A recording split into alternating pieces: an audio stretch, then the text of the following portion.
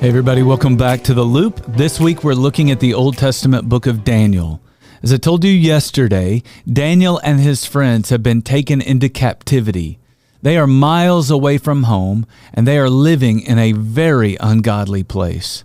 Thankfully, these young men have made up their mind. They will not cave and become corrupt like all the people around them. In Daniel chapter 3, Nebuchadnezzar has made an image of gold that is 90 feet high.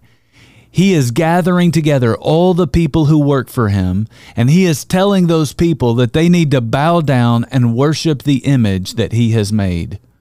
Daniel's friends, Shadrach, Meshach, and Abednego, say, "No way. We can't worship anything other than the one true God." Nebuchadnezzar gets ticked. He says, "You can and you will, and if you don't, I will throw you into the fiery furnace, and then we're going to see if your God can save you then." The boys didn't worship, but they did get thrown into a blazing furnace. Daniel chapter 3, verses 24 to 26, we read this. Then King Nebuchadnezzar leaped to his feet in amazement, and he asked his advisors, "Weren't there 3 men that we tied up and threw into the fire?"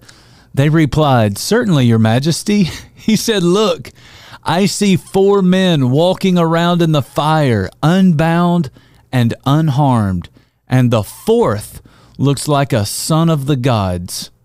Nebuchadnezzar then approached the opening of the blazing furnace, and he shouted, "Shadrach, Meshach, and Abednego, servants of the Most High God, come out, come here." So Shadrach, Meshach, and Abednego came out of the fire. I want you to know something. Ungodly people do not have the final say over what happens to you in this life. You are far better off when you live with a fear of God rather than when you live with the fear of man. Stay faithful to God and trust Him to have the final say in your life.